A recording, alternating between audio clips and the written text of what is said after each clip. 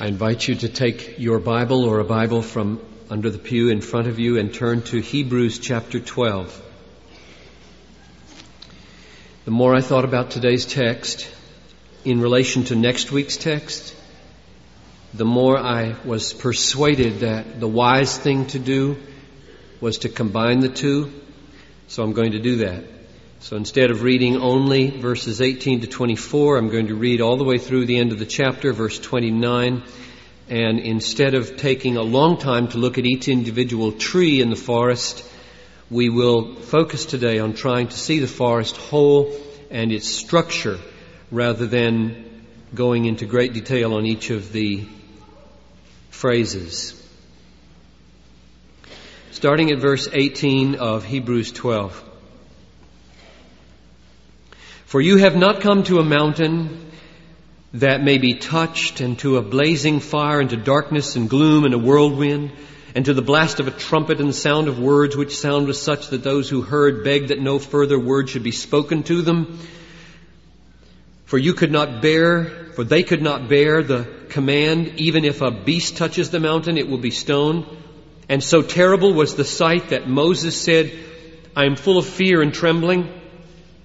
But you have come to Mount Zion and to the city of the living God, the heavenly Jerusalem, and to myriads of angels, to the general assembly and the church of the firstborn who are enrolled in heaven, and to God, the judge of all, and to the spirits of righteous men made perfect, and to Jesus, the mediator of a new covenant, and to the sprinkled blood, which speaks better than the blood of Abel. See to it that you do not refuse him who is speaking.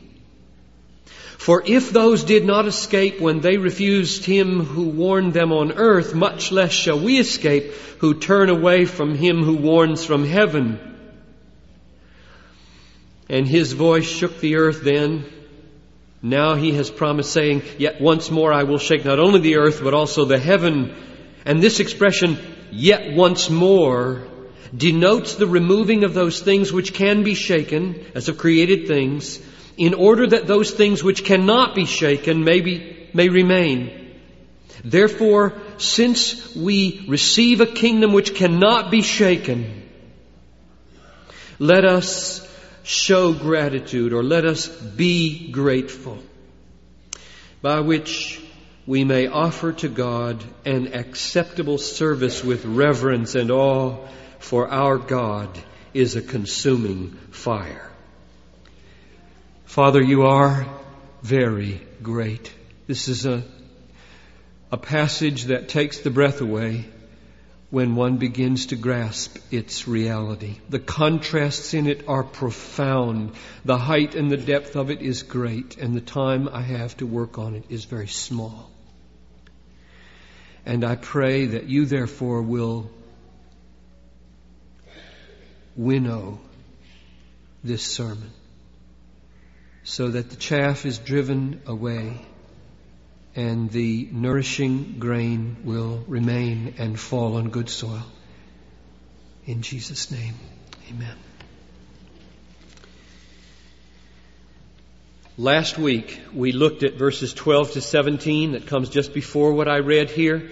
And we noted that it's a series of exhortations or commandments, like be strong in verse 12, and run a straight race in verse 13, and pursue peace and holiness in verse 14, and don't be like Esau, who sold his birthright for a bowl of cereal in verses 16 and 17. And we saw that the relationship between those exhortations and the preceding verses of 4 through 11 was that the preceding verses were all about God and His loving discipline in our lives, and were the basis of those exhortations. And we saw that in the word therefore at the beginning of verse 12. And we stressed that those exhortations are not ways of getting God to act a certain way, but they are descriptions of the way you act when you trust that God is already acting a certain way on your behalf. And we repeated that sentence last week, and I'll repeat it again this week. that the exhortations for you to do things, to be a doer, a fighter, are not meant to get God to do something, but rather they are the ways you act when you trust that God is already doing something for you to help you be the way the commandments tell you to be. It's so important that you not get that turned around. Right knowing is the basis of right doing. That's a way to say it from last week.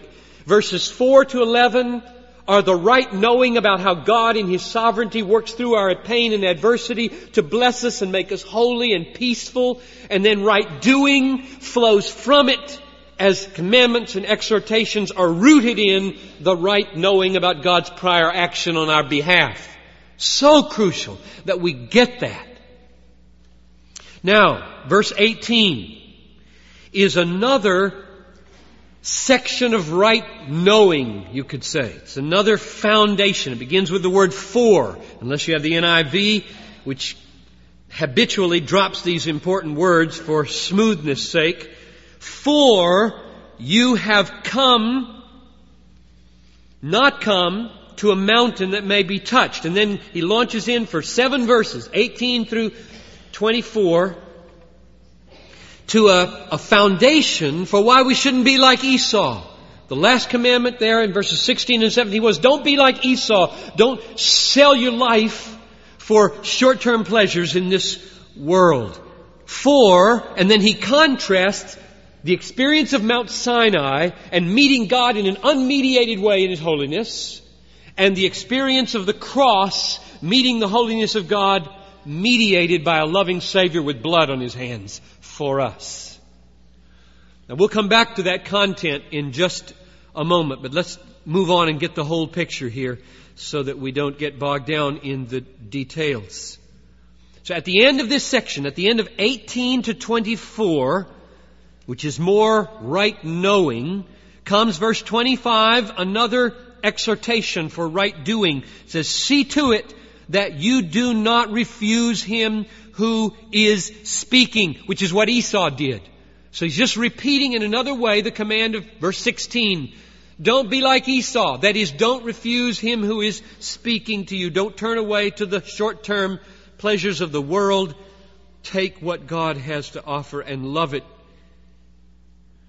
And then in verses 25 to 28 comes another section on foundation or right knowing, and begins with for again.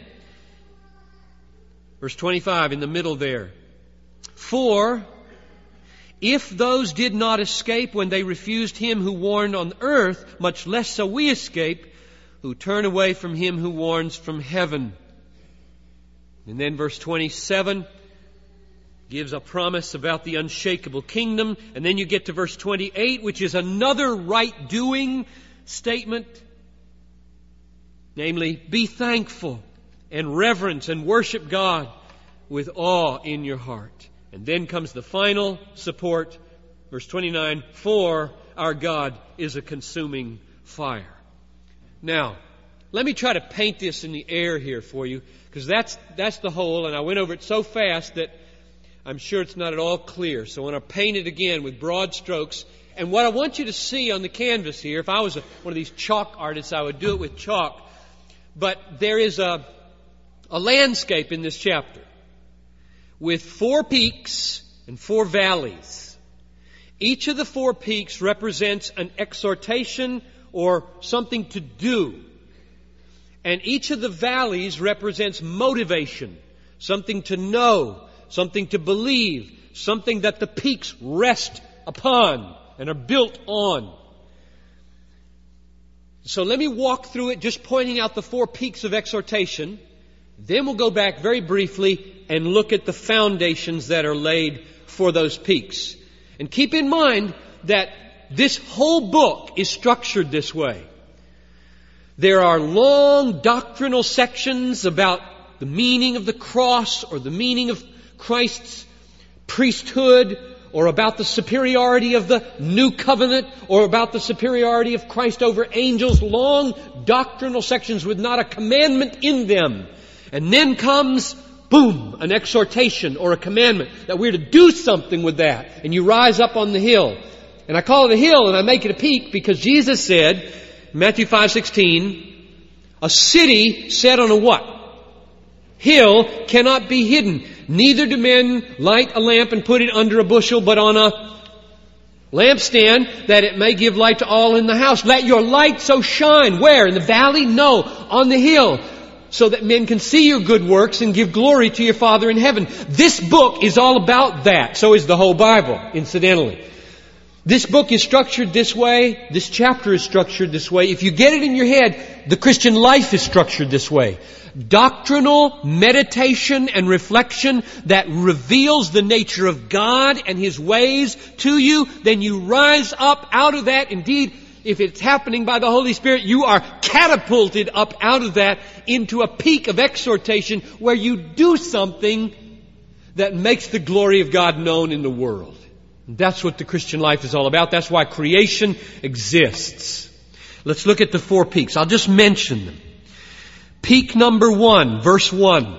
Going back to see the whole chapter whole. Throw off everything that hinders and run with perseverance the race marked out for you. That's the first exhortation. Peak number 2, exhortation. Verses 12 to 17. Be strong, make a straight path, pursue peace, pursue holiness, don't be like Esau. Peak number 3, verse 25. See that you do not refuse him who is speaking. And finally, peak number 4 in verse 28. Be thankful for God's promise of an unshakable kingdom, and in that gratitude of hope, worship God with reverence and awe. Everything in this chapter is designed to change your life, to transform your life. The peaks are the ultimate points here. Everything else is doctrinal foundation about God and His ways that are meant to motivate those 4 peaks of exhortation. So let's go back and do the valleys quickly. We'll only look at 3 of them. We already spent a week on the one in verses 4 through 11. So let's just take the valley of motivation that begins in verse 18 and goes through verse 24. It's the great contrast I mentioned between Sinai and the cross. Let's read it. Verse 18, for or because, don't be like Esau. Don't throw away your life for a bowl of cereal, because there's a contrast between Sinai and Calvary. You have not come to a mountain that may be touched, and to a blazing fire, and to darkness and gloom and whirlwind, and to a blast of trumpet, a sound of words, which was such that when they heard it, they didn't want to hear any more. Verse 20, for they could not bear the command, even if a beast touches the mountain, it will be stoned. Verse 21, and so terrible was the sight that Moses said, I'm fearful, I'm trembling. You have not come to that, he says. Unmediated holiness is terrifying. Unmediated holiness is consuming. What have you come to, Christians? In believing in Jesus Christ, what have you come to? Verse 22. But you have come to Mount Zion. And he does not mean a geographical location in the earth. Christianity is unique among the major world religions in that it has no geographic center. There are no pilgrimages in the Christian life. Period. Don't go to Jerusalem as a pilgrimage. That's blasphemy. There are no geographic centers to Christianity. You know where our geographic center is? Heaven. We are aliens and exiles and strangers. And you can be just as at home in Kazakhstan, Uzbekistan, or Somalia, or China as you can in any other geographic location, and just as alienated. You have come to Mount Zion, to the city of the living God, to heavenly Jerusalem, to myriads of angels, to a general assembly and the church of the firstborn who are enrolled in heaven, and to God, the judge of all, and to spirits of righteous men made perfect, and to Jesus, the mediator of a new covenant, and to the sprinkling blood, or the sprinkled blood, which speaks. This is a very articulate blood. This is a speaking blood here, which speaks better than the blood of Abel. Let me just draw one explicit contrast for you and stress it for your hope. In verse 19, the voice that they heard, it says, was such that they cried out, "No more, no more."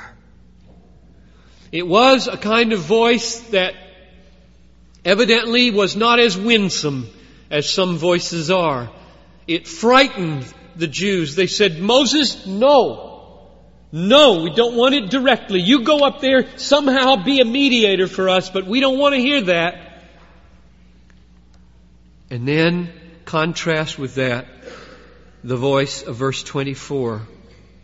You have come to Jesus, who is a mediator of a new covenant, and to the sprinkled blood which speaks. Now ask yourself, what does it say? What does the blood of Jesus say to you?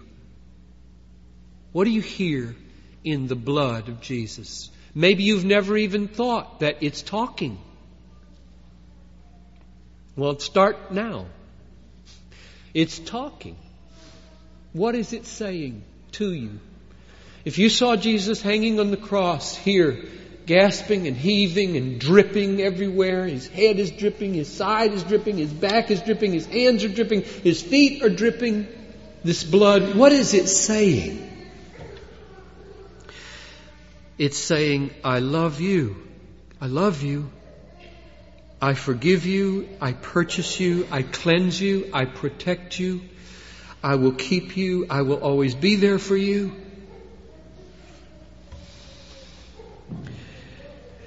Verses 18 to 24, this contrast between Sinai and Calvary is meant to cause you to fall in love with the blood of Jesus and the mediator of a new covenant, Jesus. And then comes the peak, verse 25. See to it that you do not refuse him who is speaking. Don't be like Esau. Esau looked at his inheritance and he said, "No, thank you," and turned to cornflakes. The whole world is cornflakes compared to the promises of God. I remember yesterday, Noel and I, Barnabas wasn't there, he was spending the night somewhere, so Talitha was in bed, and lo and behold, I had a wife all to myself. And we prayed together, and it was a beautiful day yesterday, you know. And I love beauty, and I love breezes and sunshine and green trees and blue skies and birds singing and flowers blooming. And it's so dangerous. It's so dangerous. I said to her, I could worship this. I could worship this. I love this so much. Pray for me. Are you scared of the good gifts of God like I am? They aren't meant to be worshipped. They're meant to be a dim reflection of God who is to be worshipped. And He's beautiful. And if you love His nature, oh, how you should love Him. Because He's going to remove it all someday. And all that will be left is God. And then when we've learned to worship God perfectly, He'll recreate it all. I believe that. He's going to recreate it all. The new heavens and a new earth. Well, that's the first valley. The other two are much shorter. Verses 25 and 27 is a valley of motivation, again, to prompt us to respond to these peaks. And it has two parts. It has a threat and it has a promise. The threat is verse 25 where it says, "For if those did not escape when they refused Him who warned them on earth, much less shall we escape who turn away from Him who warns from heaven." Let me ask you, what role does threat have in your Christian life? Threat and fear. Fear by itself does not melt the heart into love, does it? Doesn't melt the heart into love.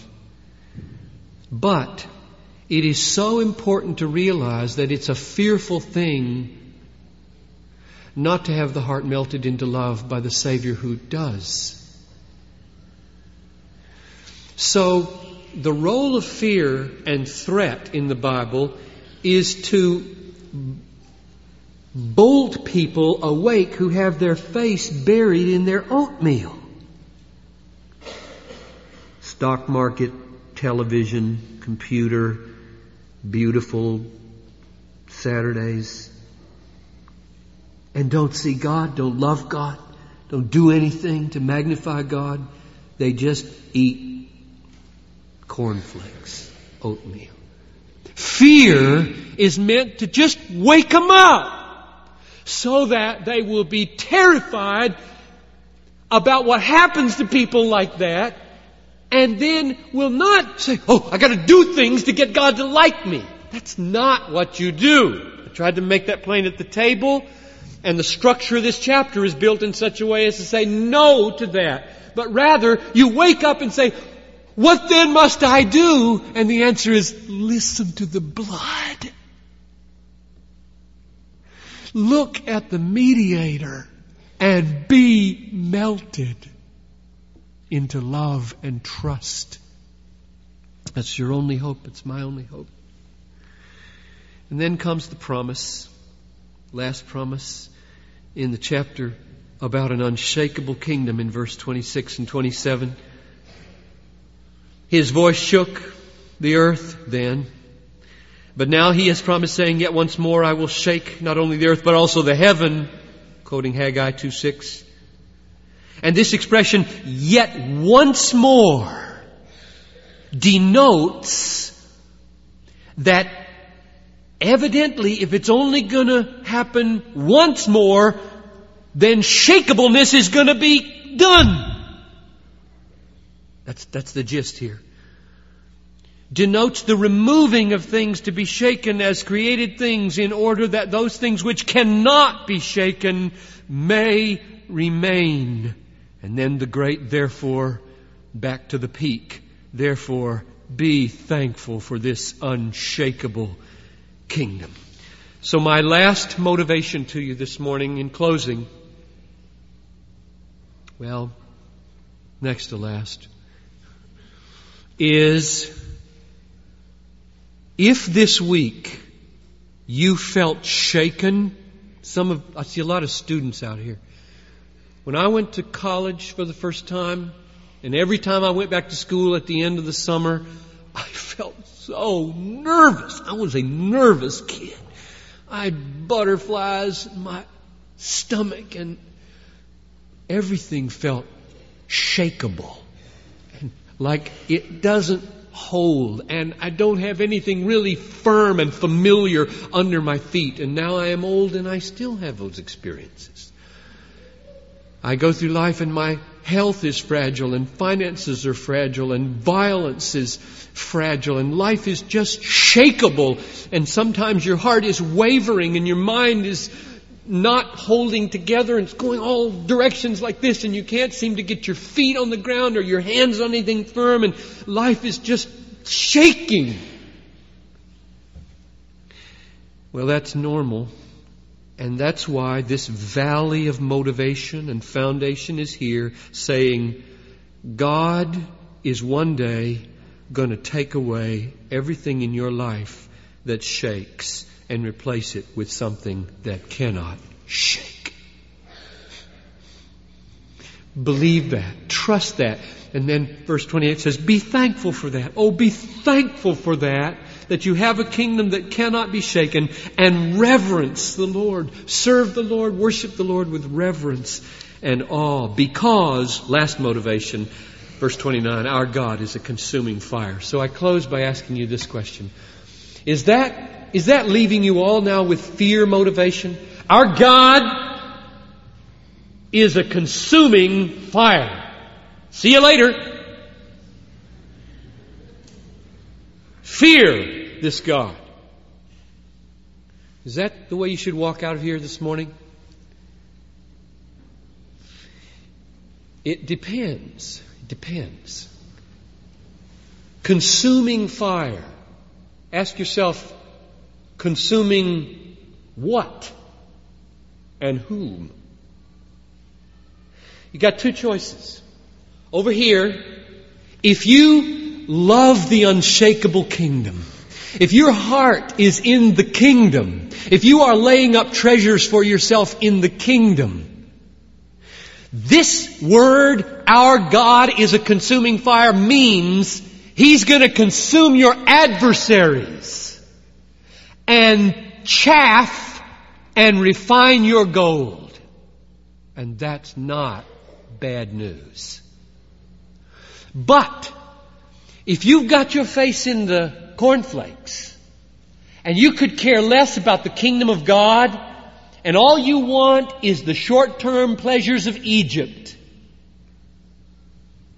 it'll consume you and you should be terrified.